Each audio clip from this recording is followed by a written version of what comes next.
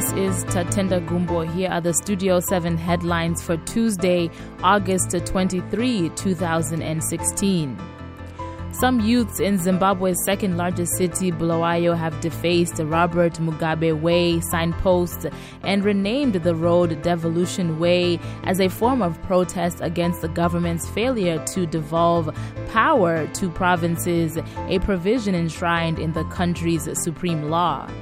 We will give you an update on the popular prophet Walter Magaya of Prophetic Healing and Deliverance Ministries, who allegedly raped a 25-year-old Midlands University student. Magaya is out on $2,000 bail.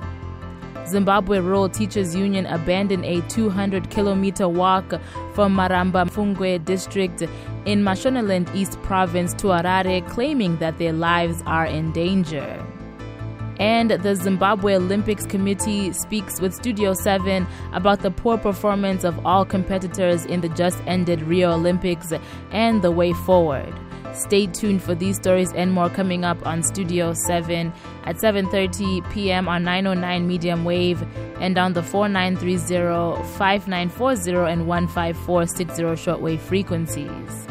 We also broadcast on www.channelzim.net. Please check us out on Facebook, WhatsApp, and Twitter.